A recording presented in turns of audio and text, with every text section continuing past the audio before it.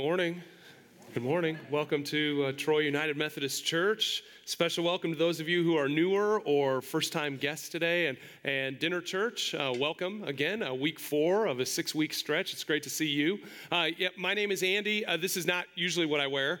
I think you know that. In fact, I heard a couple laughs. Good one. When I walked up, I'll explain a little bit about this later, why I'm wearing an African shirt. But I'm so glad that you're here as we begin really this new message series that I believe will be really spiritually meaningful, deep and meaningful for all of us as we kind of continue on in this Lenten season leading up to Easter. We are going to continue exploring some of the red letters of Jesus, if you know what I mean by that.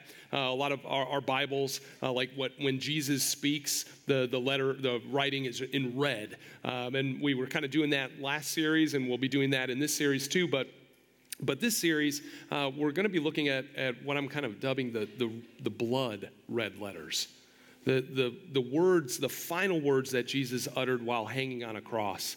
And as we prepare our hearts for the Easter celebration of the victory of Jesus over death and the grave through the empty tomb, I thought it would be meaningful for us to look at these rich and quite honestly deep theological phrases that Jesus spoke from his place of execution on that first Good Friday. So over the next 4 weeks, we're going to look at 4 of the 7 things that Jesus said from the cross. But I don't want you to feel cheated. So I figured I'd at least share with you the 3 that we're not going to cover in the next 4 weeks. Here are the things that we won't be covering. The first was something that Jesus said to his mother Mary, as well as his disciple John.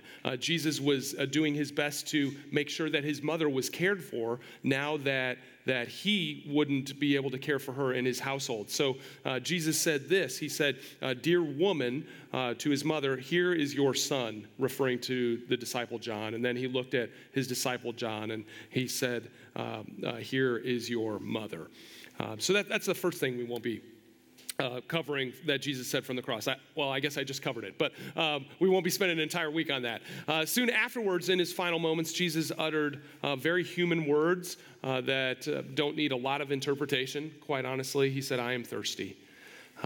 And then Jesus' very last words that he spoke before he died, as recorded in the book of Luke, Jesus shouted, "Father, I entrust my spirit into your hands."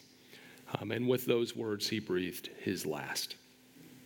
But between now and Easter, we'll be paying special attention to the other 4 things that Jesus spoke from the cross. In fact, if you have a Bible with you, you can go ahead and open that to Matthew chapter 27, or you can simply follow along on the screen. I want to jump right into our passage for today. And we're going to begin. This will give you some background, some context to these blood red letters that we look at today, starting in verse 35. After they had nailed Jesus to the cross, the soldiers gambled for his clothes by throwing dice. Then they sat around and kept guard as he hung there. A sign was fastened to the cross above Jesus' head, announcing the charge against him. It read, "This is Jesus, the King of the Jews." 2 revolutionaries were crucified with him, one on his right and one on his left. In fact, we'll be talking more about these 2 and that interaction that they had with Jesus on Easter Sunday. But continuing on, the people passing by shouted abuse, shaking their heads in mockery. "Look at you now," they yelled at him. "You said you were going to destroy the temple and rebuild it in 3 days. Well then, if you are the Son of God, save yourself and come down from the cross." The leading priests and teachers of religious law and the elders also mocked Jesus. "He saved others," they scoffed, "but he can't save himself. So he is the King of Israel, is he? Let him come down from the cross right now, and then we will believe in him. He trusted God, so let God rescue him now if he wants him. For he said, 'I am the Son of God.'" Well, you're getting a little bit of a picture of the humiliation here. But it's my guess that even that little bit of a picture that we see is just the tip of the iceberg, not even close to the reality of what was going on. I mean, they were mocking him, they were spitting on him, they were cursing him, and worse than anything else, they were calling into question his faith, his trust in his heavenly Father. I mean, you heard it, right? Well, where is your God now? If you're his son, why doesn't he save you? Come down off of the cross if you can. Now, chances are, if you were looking at Jesus hanging on the cross, if we were there, we'd probably be wondering the same thing. He trusted in God, but where is his God now? And if you would have seen what had become of Jesus, this holy man, I think you would be asking some of the same things. And quite honestly, I think we'd all be very, very deeply disturbed. I don't know if you've seen The Passion of the Christ. I remember the first time I saw it, I had to go to the movie theater by myself. And then like behind me, there was a guy chomping on popcorn. And I'm like, this is not a popcorn movie, man. But just the vivid depiction of what Jesus endured, really in those several 12 hours or so leading up to the cross was brutal. The Bible tells us that they beat him so severely that he didn't even look like a human being anymore, that you wouldn't have been able to recognize him. I think about it. As was custom, his clothes were torn off of him. He was scourged, whipped 39 times. That was the Roman practice, 39 times by a cat of 9 tails whip. So a whip with like 9 extra straps on the end with sharp objects tied into the end, rocks or metal or glass. And just would literally rip into the body. And during these kinds of Roman scourgings, it wasn't uncommon for people's internal organs to be exposed, if not just to pour out. People who would be scourged and then crucified, many would never even make it to the crucifixion. They would die plenty ahead of time. But that wasn't all they did. I mean, earlier they had covered Jesus' face, his head, and repeatedly beat Jesus.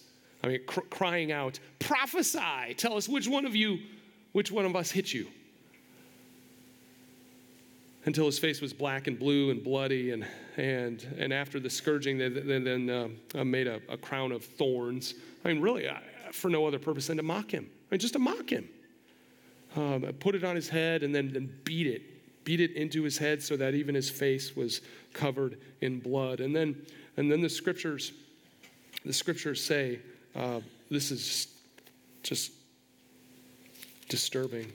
Verse 31 says that when they were finally tired of mocking him, then they led him away to be crucified. And they beat him to a pulp until it wasn't fun for them anymore. And then the crucifixion itself. I mean, they laid Jesus on pieces of wood and drove stakes into his flesh, into his wrists, into the arches of his feet. So he was there, hanging on a cross, looking more like an animal slaughtered than a human being. And they were shouting at him, "Where is your God now?"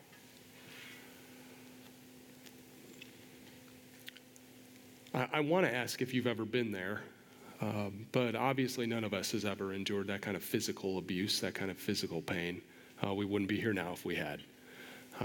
But symbolically, have you been there? You know, where you felt like, God, I put my trust in you, but you're not showing up for me. Where are you, God? Where are you in the midst of this? And if you would have looked on Jesus in those moments on the cross, I think that we would have wondered the same thing for him. And then we read these words and recognize that even Jesus felt the despair. Verse 45, at noon, darkness fell over the whole land until 3 o'clock. And at about 3 o'clock, Jesus called out in a loud voice, Eli, Eli, lema sabachthani, which means, my God, why have you forsaken me? Friends, these are our blood-red letters for today. Heart-wrenching words uttered from the mouth of Jesus as he hung on the cross. Really, they're the only words that the disciples, Matthew and then the gospel writer Mark, covering for recording for Peter. The only words that they record Jesus speaking from the cross. Words that Jesus shouts in the greatest agony that he's ever experienced, and words that many of us have cried out to God in one form or another when a loved one died, or when unspeakable tragedy struck, or when we've reflected on past abuses done to us or those we love, or maybe after a miscarriage, or the inability to get pregnant, or when your loneliness or your anxiety or your despair seemed to just reach into the very depths of your soul and you felt like there was no way out, there was no escape. I know that you don't need me to tell you how hard it is when you feel forsaken by God. I think we've all had our times. I can think of a couple of times in my life where I really felt abandoned by God. I knew in my head, I knew better in my head, but the deepest feelings of my heart definitely betrayed anything that I could try to tell it with my mind. And many of us have been there, and just the size of this group right now, chances are some of us are there right now. But the question is, the question that I want to wrestle with and just encourage you with today, with its answers, are what do you do when you feel forsaken by God? And how do you respond? What's the action you should take? And in the next few minutes, I'd like to just encourage you with a couple of things to remember, a couple of things to cling to whenever it is that you feel forsaken by God, when you don't know where God is, when you feel abandoned and wonder why. When I reflect on this question, my mind always immediately takes me back to Africa. Now you're getting the answer. Why it is I'm wearing this. This is really more a reminder to me than it is, just a really cool shirt to wear. But in January of 2009, I traveled to the West African nation of Liberia with some other church folk from our broader United Methodist Church. Liberia had been devastated with civil war.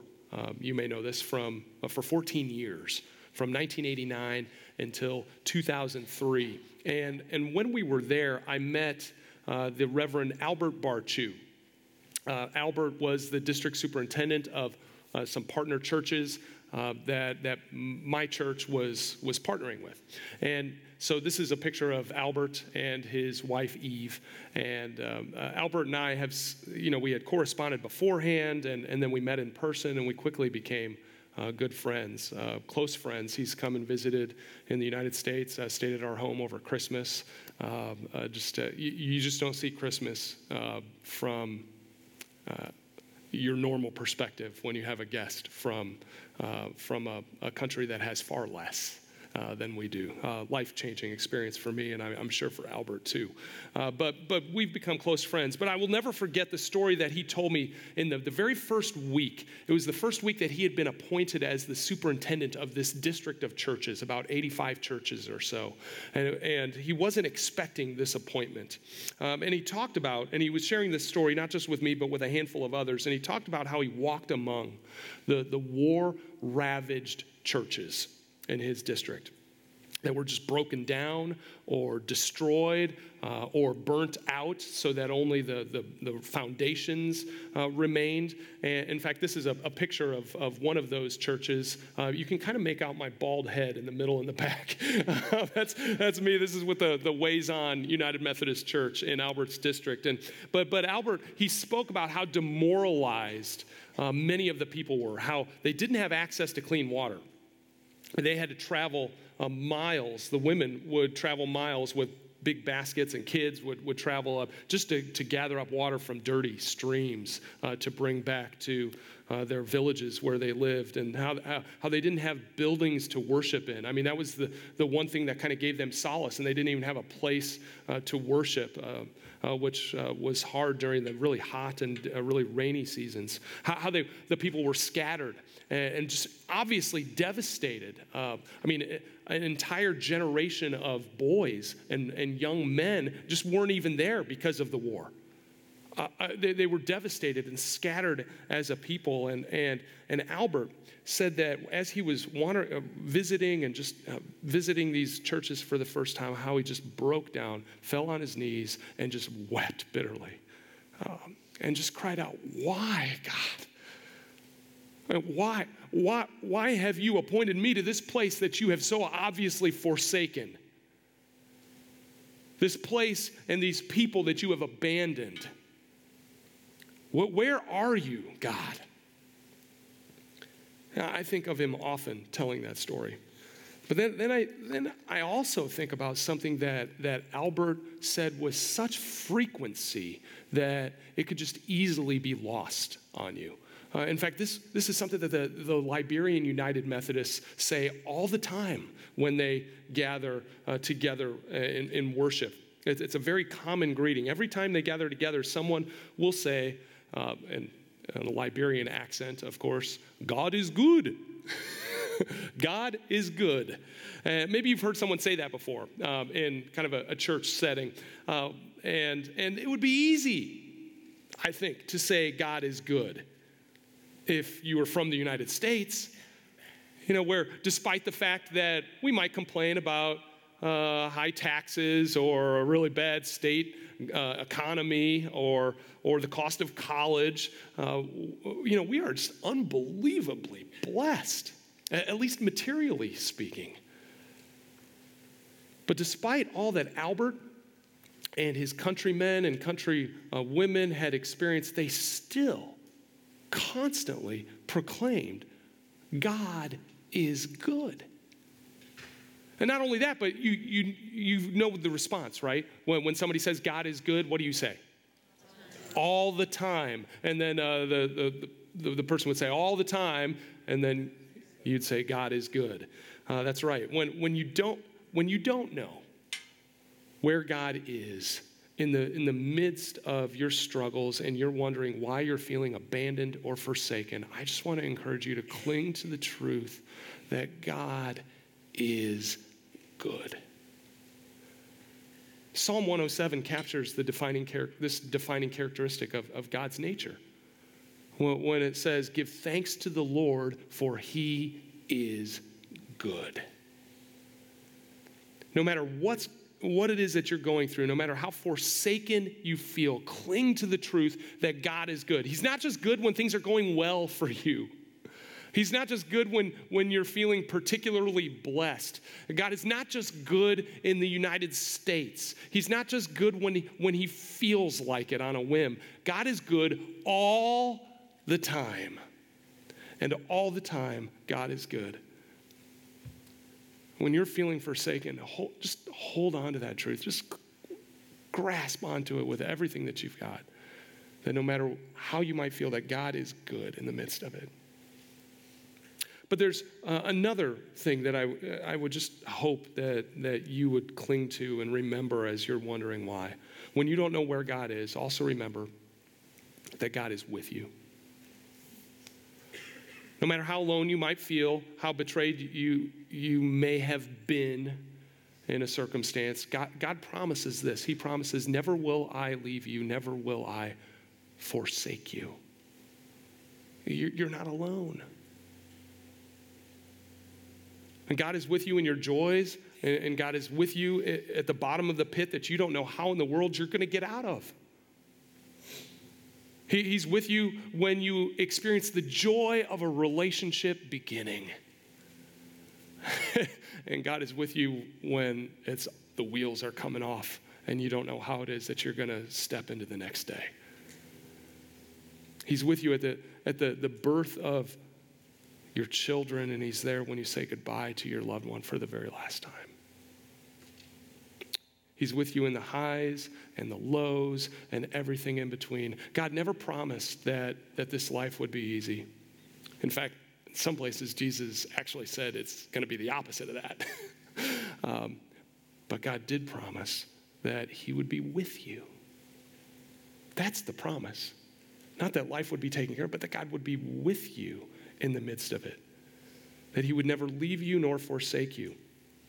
And knowing this, that God is good and that God is with you, then it begs the question, well, why did Jesus, of all people, cry out, my God, why have you forsaken me? I mean, he should know this more than any of us should. He should know. I mean, Jesus was God in the flesh. He had an intimate relationship with God the Father from the beginning of time. And so this is a great question. Why did he say these words? My God, why have you forsaken me? And this is a deep theological question that truthfully people have wrestled with for ever since they've been spoken. Ever since Jesus uttered these blood-red letters. And to be fair, there are many opinions. One is that Jesus is simply quoting Psalm 22, which the very first words of Psalm 22 from King David in the Old Testament that he wrote was, my God, why have you forsaken me? And in Jesus' time, when you say the first line of a psalm, for everybody there who is Jewish, they understood the rest of it. And so Jesus was simply, quoting that psalm, which he is, and he's probably drawing people into the entirety of that psalm. And if you read that psalm, you see there's stuff about people, wagering for their clothes, and there's several things that from the crucifixion that you see in that psalm. So there's at least that layer going on. But I think in light of the rest of the scriptures that there's more going on than Jesus just referring to a psalm. And all that came with it. I think it's important to note that while Jesus was being mocked and while he was being spit on and while he was being whipped, that Jesus never complained. He never cried out, my God, why have you forsaken me then? He didn't say it then. So what was happening in those moments? In those last moments that caused him to cry out then? What happened when the darkness fell across the entire land and that led up to Jesus' final moments? Well, what happened that caused him to cry out these blood-red letters at that time? And I think we can find the answer not just in this Matthew chapter 27 or 28 or right around there. I think we need to kind of see the scriptures as a whole and let scripture interpret scripture here. Not just Psalm 22, but something is said a little bit later and encouraged the church in Corinth. In 2 Corinthians, the Apostle Paul teaches this. He says, for our sake, God made him, Jesus, to be sin, who knew no sin, so that in him we might become the righteousness of God. Now, this is thick. One verse, but it's thick. For our sake, God made Jesus to be sin, despite the fact that Jesus knew no sin. I'll start with that part. See, when the darkness rolled in, and it said it came in about noon and lasted 3 hours until Jesus' final moments. When darkness rolled in, it was almost as if God, the Father from heaven, could no longer look upon this horrific scene. God knew that what was going to happen next. God knew that he was about to make Jesus into sin. God knew that he was about to take all the sin and brokenness of the world, yours, mine, people in the past, people on into the future, that God was going to ball it all up and place it on Jesus. Jesus, who knew no sin up to that point in his life. You see, scripturally speaking, sin separates us from God. Sin keeps us from God's presence. Sin prevents us from experiencing an intimate relationship with God. We can't experience the witness of God's Spirit in our lives because God's Spirit can't handle sin. Holiness and sin can't mix. So we can't experience God's presence because of sin. And Jesus, though, he didn't have any sin. He lived a perfectly righteous life, had no sin at all, was in perfect relationship, experienced God's presence through and through and through. That is up until this moment. Until God the Father laid upon Jesus the sin of the world, Jesus had never experienced distance from his heavenly Father. And in that moment, sin separated Jesus from the rest of the Trinity, from this intimate relationship with God.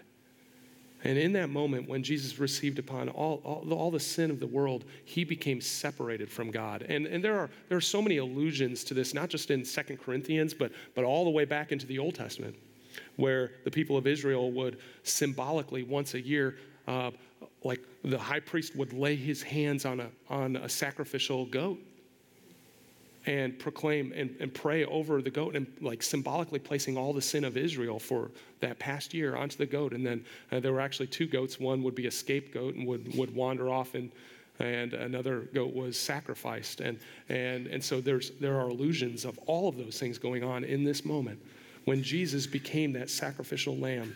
And in that moment, when he for the very first time was separated from God the Father, that's when he cried out, my God, why have you forsaken me? Why? For our sake, God made him to be sin who knew no sin, so that in him we might become the righteousness of God. In other words, when we receive the gift that Jesus offers us, the gift of his life as a ransom for ours, the goat instead of us, the gift of not receiving the punishment, but in fact, the punishment that Jesus took, then we can receive his righteousness and we can be made right with God. You see, Jesus had to be forsaken on the cross so that we don't have to be. So that despite our sin, which we got plenty, despite our sin, we can still be in the very presence of God, that we can experience God's presence in our lives because Jesus has already taken the punishment for that sin. So now we can actually be in intimate relationship with God, our Father. Despite our brokenness, despite our unholiness, God gives us the righteousness of Jesus because Jesus took our forsakenness. And because of that gift, God will never leave us nor forsake us. He will always be there with us. That's why he promises, I will never leave you nor forsake you, knowing full well that we're going to still have sin in our lives, but Jesus has already taken the punishment for it. We will not be abandoned because of our sin. We will not be forsaken as long as we cling to Jesus. So when you feel abandoned, when you feel forsaken, I don't know what it is that you might be going through where you experience that. I just hope and I pray that you cling to the truth that God is good and that God is with you no matter what, that he promises to be with you as you cling to Jesus. Now, I know that a lot of us, we just have really busy lives, really exhausting paces that we keep up with. And rarely do we have moments of quiet where we can just experience God's very presence in our lives. And so I just want to leave us with some time of quiet before we close out our morning together. So we're just going to take a couple of minutes of quiet reflection And I would just encourage you, as we're doing this, don't let your mind wander as best you can, but try to focus your mind and your heart on the cross, where Jesus took our forsakenness so that we never have to experience being abandoned by God. And maybe some of you want to just, in your own heart, just cry out to God yourself and receive the gift of his grace. So let's just tune our hearts to Christ.